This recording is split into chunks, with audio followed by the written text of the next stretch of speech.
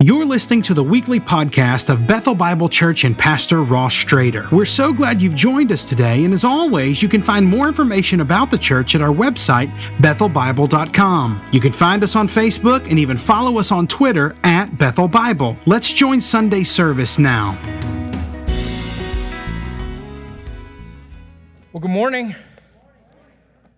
My name is Ross, and I'll add my welcome to JB's. JB, thank you so much for leading us this morning. And man, that was great. If you've got your Bibles, go to Galatians chapter 3. That's where we're going to be. We'll continue our study in Galatians. Charles Schulz, the creative mind behind the comic strip Peanuts, he said this: life is like a 10-speed bicycle, and most of us have gears that we never use. I just remember being a little kid longing to leave the driveway. I remember I was young. I had just gotten a brand new, bright yellow Schwinn Scrambler. And it had a banana seat, but I just didn't know how to ride it yet. And it came decked out with a pair of training wheels. Not real sporty, but that's all I had. And I couldn't leave the driveway. It was a circle driveway, and I guess at first it was big enough. It got me used to pedaling, allowed me to learn how to use the brakes. I could turn, but man, when you have training wheels, you got to plan those turns because you got to make wide turns. You can't make sharp turns or you topple right over. That's what they did. It was the beginning of the summer. It was the 70s. My neighborhood was a little bit like a episode of the Wonder Years. There were a lot of kids, lots of boys, and they would all ride off for the dirt hills. And it was this empty lot a couple of blocks away. They had piled up all the dirt from leftover construction, and to me, they were riding off to what I thought was heaven, you know. But training wheels won't take you to heaven, as it turns out. Here's the thing I learned about training wheels, though. They don't really help you learn how to ride a bike. All that they're going to really do is they keep you on a bike that you can't really ride without falling. That's what they do. They limit the enjoyment of what a bike was really meant to be. And to learn to ride a bike, what you've got to do is, the first thing you got to do is you got to take the training wheels off. Second thing you got to do is you got to fall a little bit. And the third thing you have to do is that you have to have faith that motion and balance are enough to keep you on two wheels. You know, Paul is going to be saying some very similar things this morning in our passage. That in a way, the law, the lists, the rules, religion, the legalism, it's like training wheels. And while we might think that they're helping us by keeping us from falling, what they really do is they're hindering us from learning the joy of living the Christian faith, the Christian life by faith in Christ. From fully experiencing, if I can say it this way, the joyride of a life of faith. In fact, I might say that Paul's thesis is that to fully experience the joyride of faith, you have to take off the training wheels of the law. If you would, look with me. I'm going to start reading Galatians chapter 3, beginning verse 23. I'm going to read all the way to the end of the chapter. We'll finish Galatians 3 this morning. He says it this way. He says, "Now before faith came, we were held captive under the law, imprisoned until the coming faith would be revealed. So then the law was our guardian until Christ came, in order that we might be justified by faith. But now that faith has come, we're no longer under a guardian. For in Christ Jesus you are all sons of God through faith. For as many of you as were baptized into Christ Jesus have put on Christ. There is neither Jew nor Greek, there's neither slave nor free, there is no male and female, for you're all one in Christ Jesus. And if you're Christ's, then you're Abraham's offspring, heirs according to promise. Paul, he's telling the Galatians that with the coming of faith, with the coming of Christ, believers are freed from the captivity of the law, and that by faith they've become sons of God, they're united to Christ, and without distinction, they're full-fledged descendants of Abraham and heirs according to promise.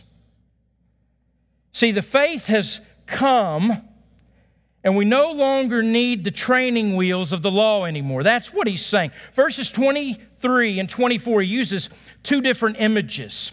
In verse 23, he's going to use the image of being imprisoned. And in verse 24, he uses the image of a guardian. The imprisoned image in 23 being kept under restraint, being closed in, being shut up. And in verse 24, he uses a different word. Guardian is what it says in the ESV. If you've got the King James or the New American Standard, maybe the word is tutor.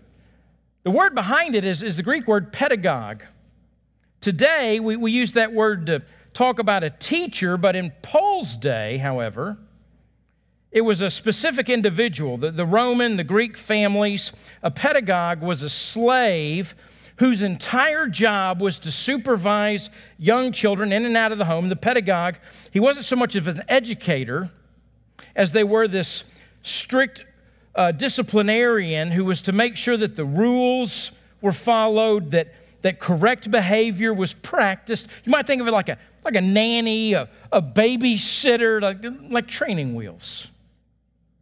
Paul's point earlier, we looked at it last week. The purpose of the law was given, its purpose was to reveal sin. So the law discovers the disease. The law in the gospel comes along then and it gives the remedy. The purpose of the law was meant to lead the sinner to faith in Christ by showing the impossibility of being reconciled to God by any other way. Here Paul is showing that the role of the law is temporary. It's only for a time. It wasn't meant to be permanent. So like training wheels or a babysitter or a nanny, the law's reign was only in effect for a period of time. It was only meant until the time of Christ. So he ends verse 24. He says, listen, until Christ came, in order that we might be justified by faith. Anybody see the movie Nanny McPhee? The subtitle of it was Beware, or Behave or Beware. That's how it was. Is the tagline for the movie. It's a movie about 7 naughty children and a magical but ugly governess who was there to set them straight. So they've successfully, you find out at the beginning of the movie, they've successfully scared away 17 nannies, and their widower father, Mr. Brown, who's a funeral director, played by Colin Firth, he's lost hope. And so mysteriously, Nanny McPhee, who's played by Emma Thompson, she appears at the door. She calls herself an independent operator, and she's a strange woman dressed in black, carrying a crooked walking stick. She's got a bulging nose, several prominent facial warts, and a snaggletooth. And so she comes in and she announces that she's going to be able to teach the children 5 lessons, and the first of those lessons is that they're going to go to bed when they're told. Now Simon, he's the oldest brother of them. He convinces the sisters that they're going to be able to run her off, make her run for the hills, but he's sadly mistaken. He finds out. Nanny McPhee shows up and she announces this. This is what she says. My name is Nanny McPhee, small c, big P. And when you need me, but do not want me, then I must stay. Yeah, there it is. And when you want me, but no longer need me, then I have to go. To which Simon says, we will never want you. So she says, then I will never go. As a screenwriter, Lori Hustler, she writes about there's a theme woven throughout the story. So there's 5 lessons that she's going to teach. The 5th lesson ends up being faith, actually. And so this Lori Hustler, she's writing about the theme of faith that's woven through this story. She says it this way. This is interesting. She says, the risks of growth involve going into the unknown, into an unfamiliar land where the language is different and customs are different, and you have to learn your way around. The paradox is that until we give up all that feels secure, and we can never really trust the one that offers us something. Until we give up all that feels secure, we can never really trust the one that offers us something. Now, this story is kind of dark, but it is interesting. And like I said, the last of the lessons that she teaches is faith, leaps of faith, what she says. And when the faith comes, the nanny's no longer needed. And in fact, when the faith comes, the nanny that was once hideous now is beautiful. See, Paul's point is that the law can never justify you. It's the mirror that shows you who you are. The law is the holiness of God that reveals how unholy you are at your core. The law diagnoses your terminal condition. It holds you captive. It provides no release. But by God's grace, it's not permanent. It's temporary. By God's grace, we're not shut up forever. We're not imprisoned forever. The law served to prepare people for the time of Christ, and when the time of being justified by faith finally came, the law is released. That's why in verse 25, but now that faith has come, we're no longer under a guardian. The law brings us to the end of ourselves. The bitterness of the law makes us ready for the sweetness of the gospel. The limiting shackles of the training wheels cause us to long for the joyride of the gospel freedom that can only come by faith in Christ. And so once the law is no longer in charge of us,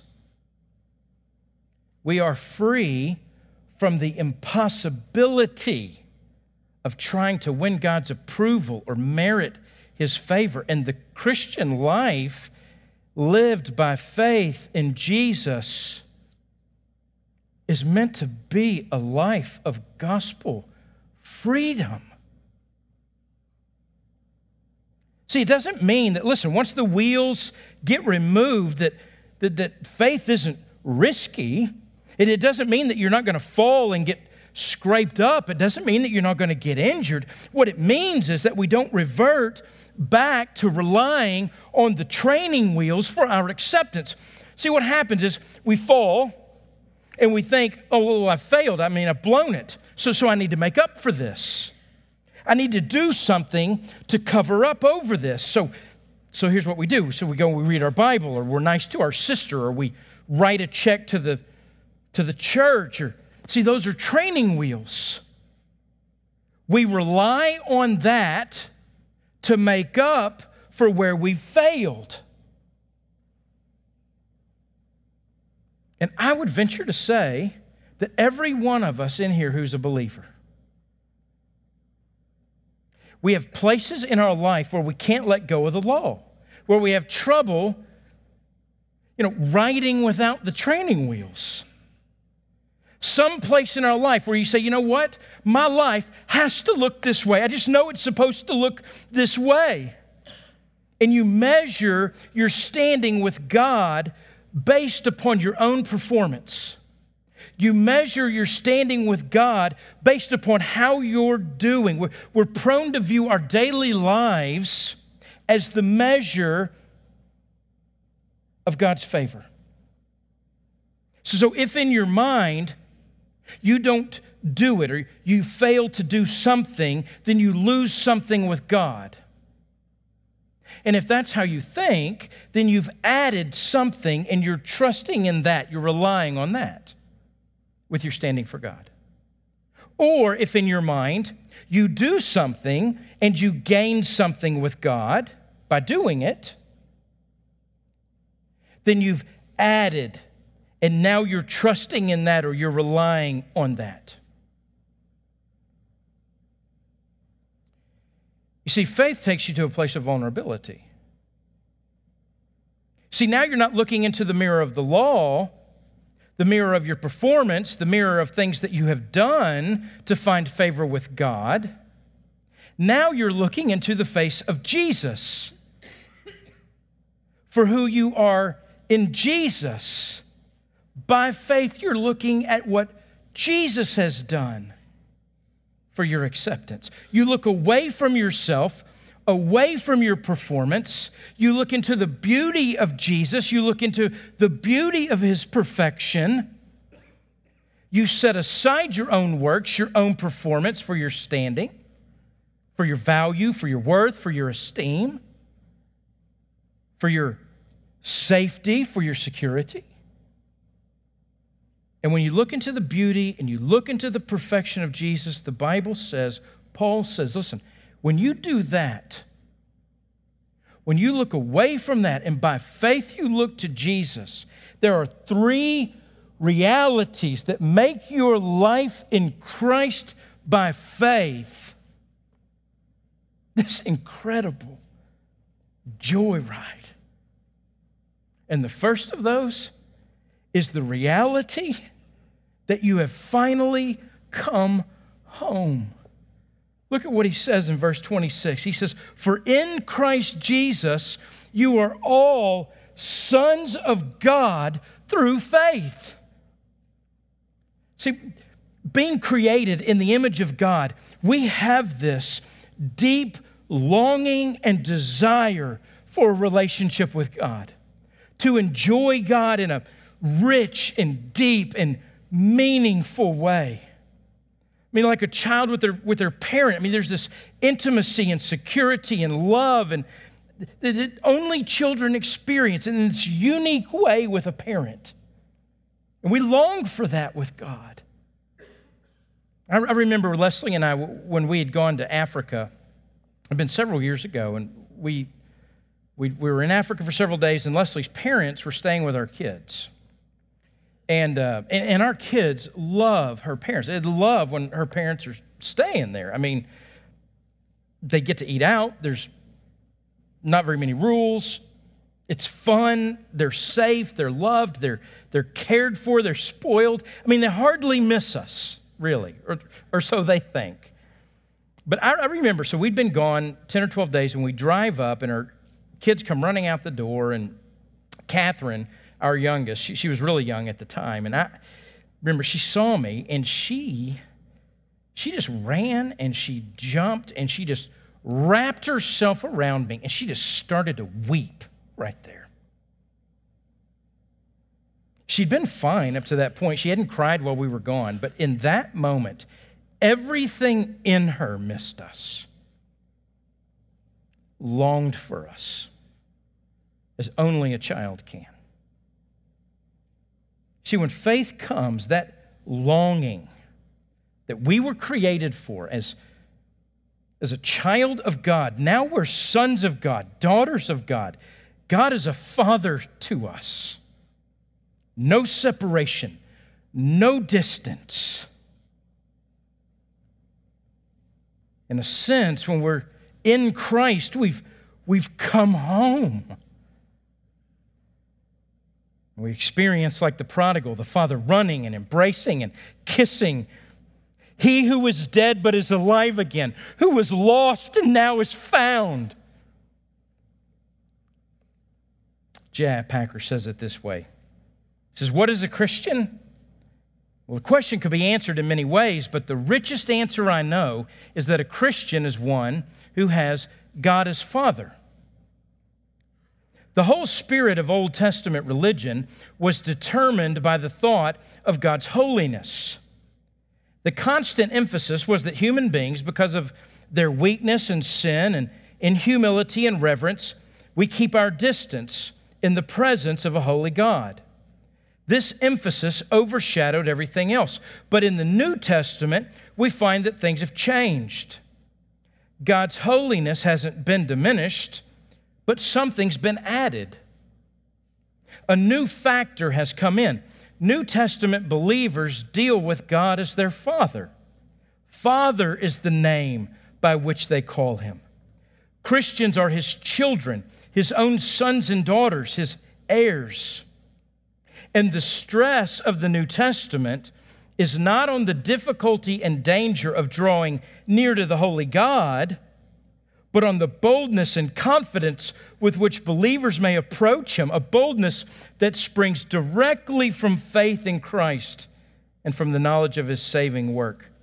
To those who are Christ's, the holy God is a loving Father. They belong to His family. They may approach Him without fear and always be sure of His fatherly concern and care. This is the heart of the New Testament message. The reality of knowing that you have come home. The second reality is that you not only have come home, but you have already won. Look at what he says in verse 27. For as many of us as were baptized into Christ have put on Christ. If you wanted, if you make notes in your Bible, you could write next to that outside, you could write union with Christ. You could write that. Union with Christ means that you are in Christ and Christ is in you. What He is, you are. His life is your life. His holiness is your holiness. His purity is your purity. His win is your win. You know, we spend so much of our life like a season on American Idol, you know? I mean, every week, singing for the judges, being judged, hearing the criticism, fearing rejection, waiting to be eliminated, expecting to be voted off, and then hearing the Daniel Powder song because you had a bad day, right? You know, walking into the room, you're taking one down, the camera don't lie. You know, that's what we're waiting for. I mean, but there is this one glorious moment on American Idol, or there was before, you know, it's over, but there was only one. And it's the very final song of the season. It's the song that the winner of American Idol sings. And it's the first time, maybe ever, that they sing free. Free from being judged. Because they've already won. The judges have no power. In fact, the judges aren't even judges anymore. The judges are friends. They're cheerleaders. She's the winner. She's free. She's already won. She gets to sing free. That's the reality we live in as believers in Christ. We get to sing free. Paul here is clearly speaking about baptism as an outward sign that corresponds to this inward reality. That's why when we celebrate baptism here and go down and you come up, we celebrate. You've already won. Before being united with Christ, human beings are clothed, so to speak, with the old Adam, with the old Eve. But at baptism, we've been plunged spiritually, immersed with Christ. There's this great scene in Revelation chapter 7 where John, the writer of Revelation, he sees the throne room and he sees what he sees in Revelation chapter 7 is Palm Sunday 2.0.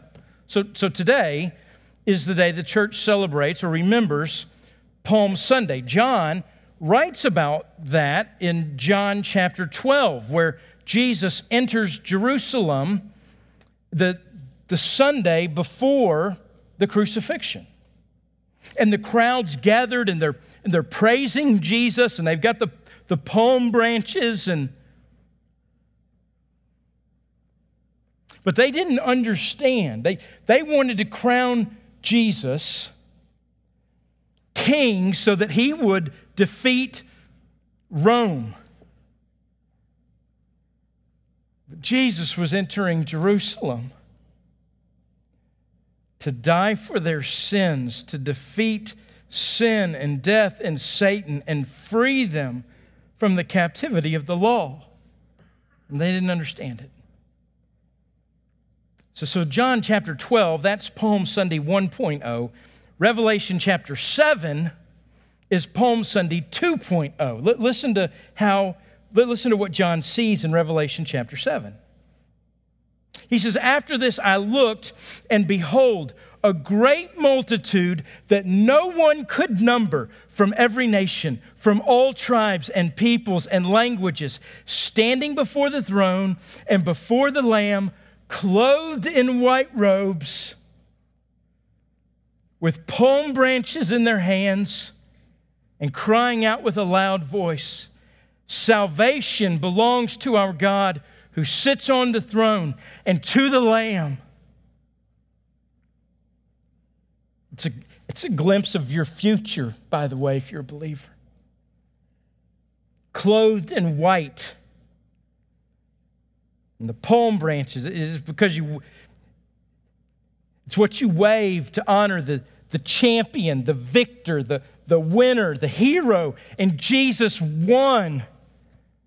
And because he won, we win. And we'll get to celebrate him and honor him. And did you notice the diversity around the throne? I mean, it sounds like Galatians 3:27 and 28. You've put on Christ. Think about the white robe. And the Jew and the Greek and the slave and the free and the male and the female are all one in Christ, and will be standing before the throne, before the Lamb, together. And it's your future if you're a believer. And actually, guess what? It's your now. Which brings me to the third reality. You've come home and you've already won. And guess what? The third reality is that the pressure is off. Look at what he says. There's no Jew nor Greek. There's no slave nor free. There's no male and female. For you're all one in Christ. And if you're Christ's, then you're Abraham's offspring and heirs according to promise. Notice what Paul does. He takes three categories of identity that are supercharged with social pressure and tensions, and he diffuses them with one phrase: for you're all one in Christ Jesus. See, in the ancient world, there was this incredible pressure. I mean, everybody trying to get ahead, everybody trying to improve their life. You gained some footing on a social ladder. You wanted to be something more than you were. I mean, the reality is, though, the situation you were born in determined your destiny. I mean, your social status was cemented the day you were born, and insignificance was an epidemic in the first century. Actually, it's not much different from today, is it? I mean, just an example. The illusions created by social media have fueled our need to feel significant in ways that are tragic. I mean, insignificance, the feeling of insignificance is an epidemic in the church. What Paul's saying, look, dignity, standing, significance, worth, esteem, your identity now is in Christ.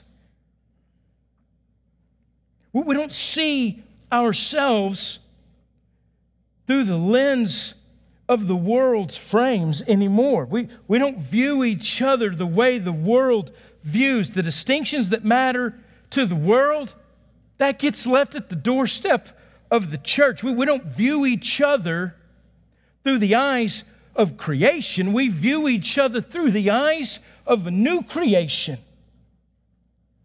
And to say that we're heirs means that we will inherit everything that God has promised His children.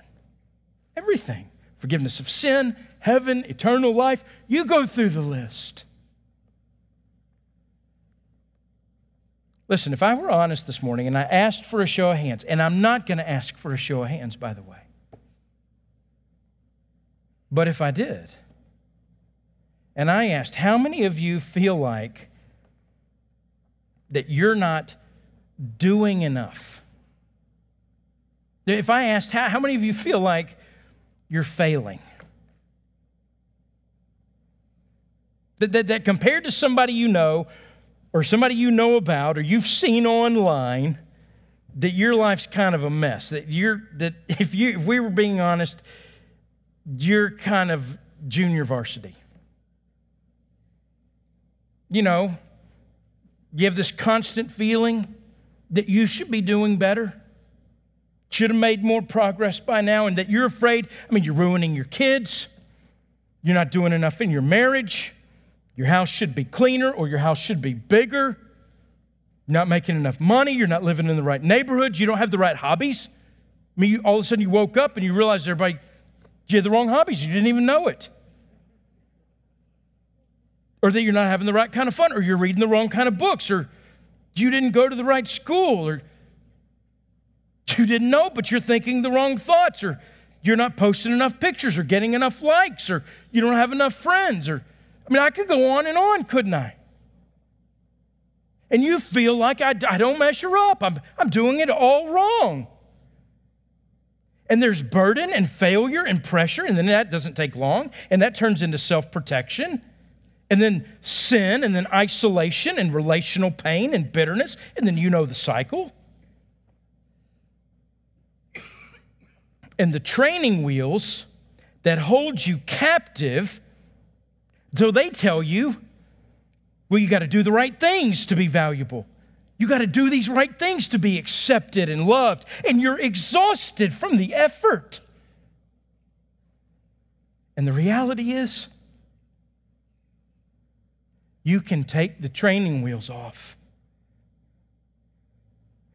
You are in Christ by faith. If you're a believer, you can enjoy the ride, the joy ride of faith. There's freedom. In God's eyes, you're already accepted. You're already loved.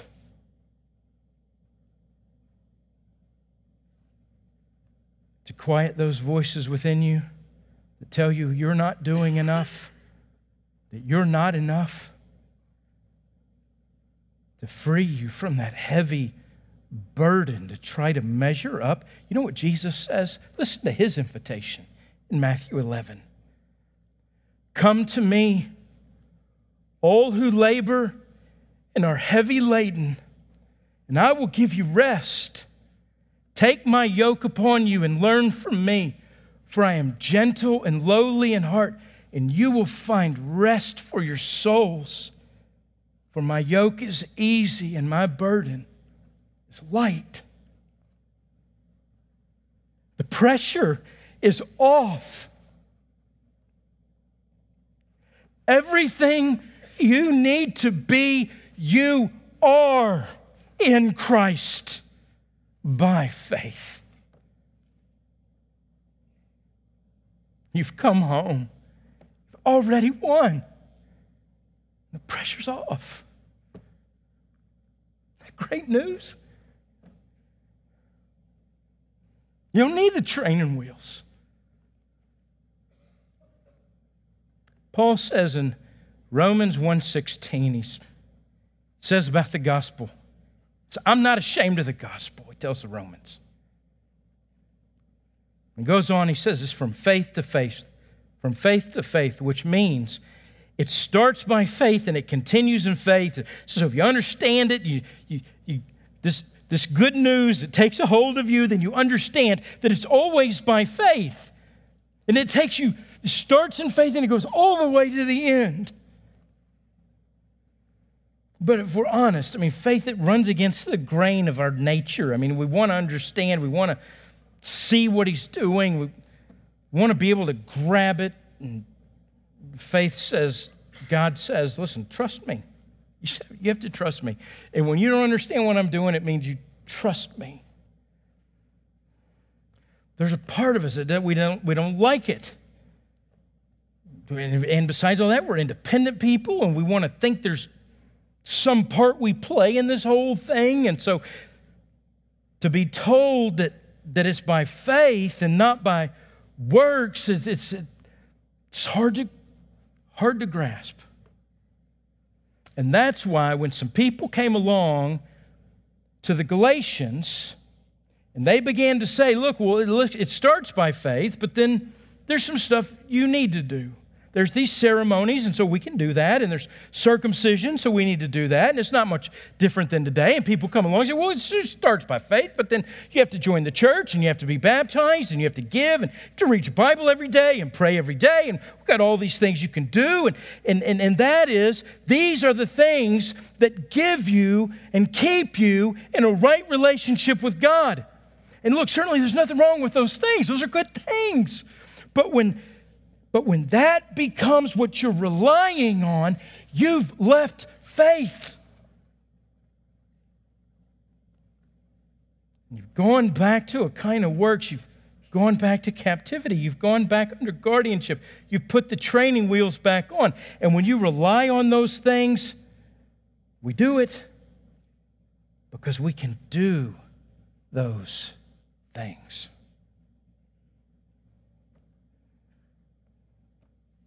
This old hymn. I have no other confidence. I make no other plea. It is enough that Jesus died, and He died for me. So the question is it enough? Well, what do we need to do to be spiritual? What do we need to do to have the life of Christ in us? Paul answers over and over and over again. The basis on which we have a relationship with God is by faith from beginning to end. By faith that we trust that when God says something, that when He's made a promise, He keeps the promise. And when God says something, faith says, you bet your life on it.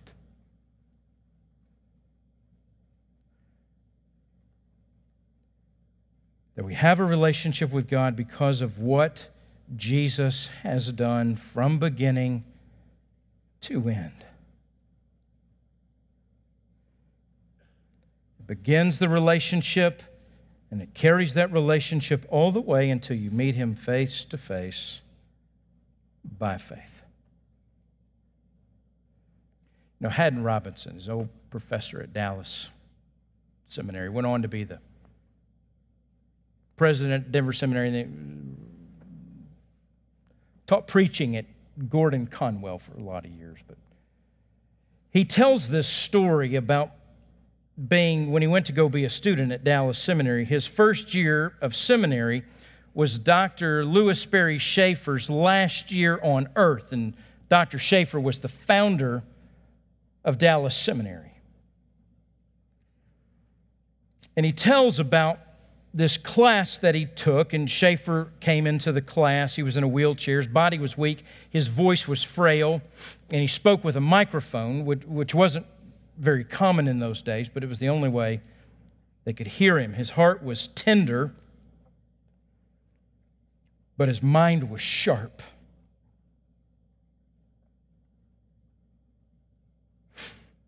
And his demeanor, his countenance was like he could feel the pull towards home. Philip Yancey says, faith is, in the end, kind of a homesickness for a home that we've never visited, but we never stopped longing for. That was Schaeffer. Well, Robinson tells of Schaeffer closing out this one class. Maybe it was the final class, talking about going home. He ended up passing away later that summer. He said, Schaeffer said, "Men, I want to trust Jesus Christ alone to be my Savior." He said slowly, very deliberately. And then he said, "If I stand before God and God should say, 'Schaeffer, by what right should I admit you into heaven?' I want to say, I am trusting Jesus Christ alone." Robinson goes on, "But if God said to me, 'Schaeffer, certainly that's important, but don't you have something else that you're relying on?' And Schaeffer said, 'I want to so trust Jesus Christ that if God said that to me, I would turn away and be lost forever.'"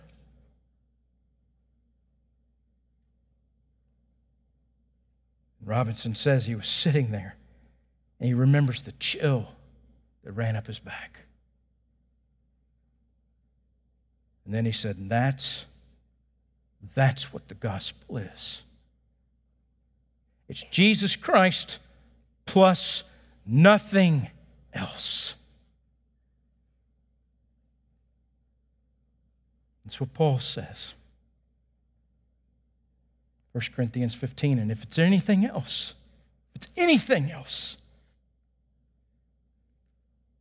so we put all our eggs in this basket. And if it's anything else, we're to be more pitied than anybody on earth. Decided to know nothing else but the gospel. The gospel of Jesus, crucified, buried, and risen again. My hope is in nothing else. Let me ask you this morning, where's your faith? What are you trusting in? Do you know the joy ride of the faith of the Christian life, of faith in Christ? Paul, he's inviting us, bidding us. Will you join him? Will you pray with me? Father, we thank you.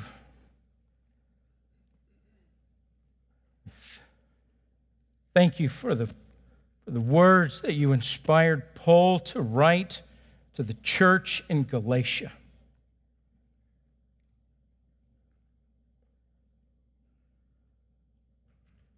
For the gift of your Son, Jesus, for the gospel of grace, for the faith that came, for the coming of your Son, for the time of the law being over, for the realities that you offer us of coming home, being united to your Son. That, Father, the pressure to perform, all that's off. That we are whole and loved and accepted in Jesus by faith. Father, I pray you draw our hearts and minds to the finished work of Jesus. We pray the only way we can, in the name of your Son, Jesus, and by the power of your Spirit. Amen.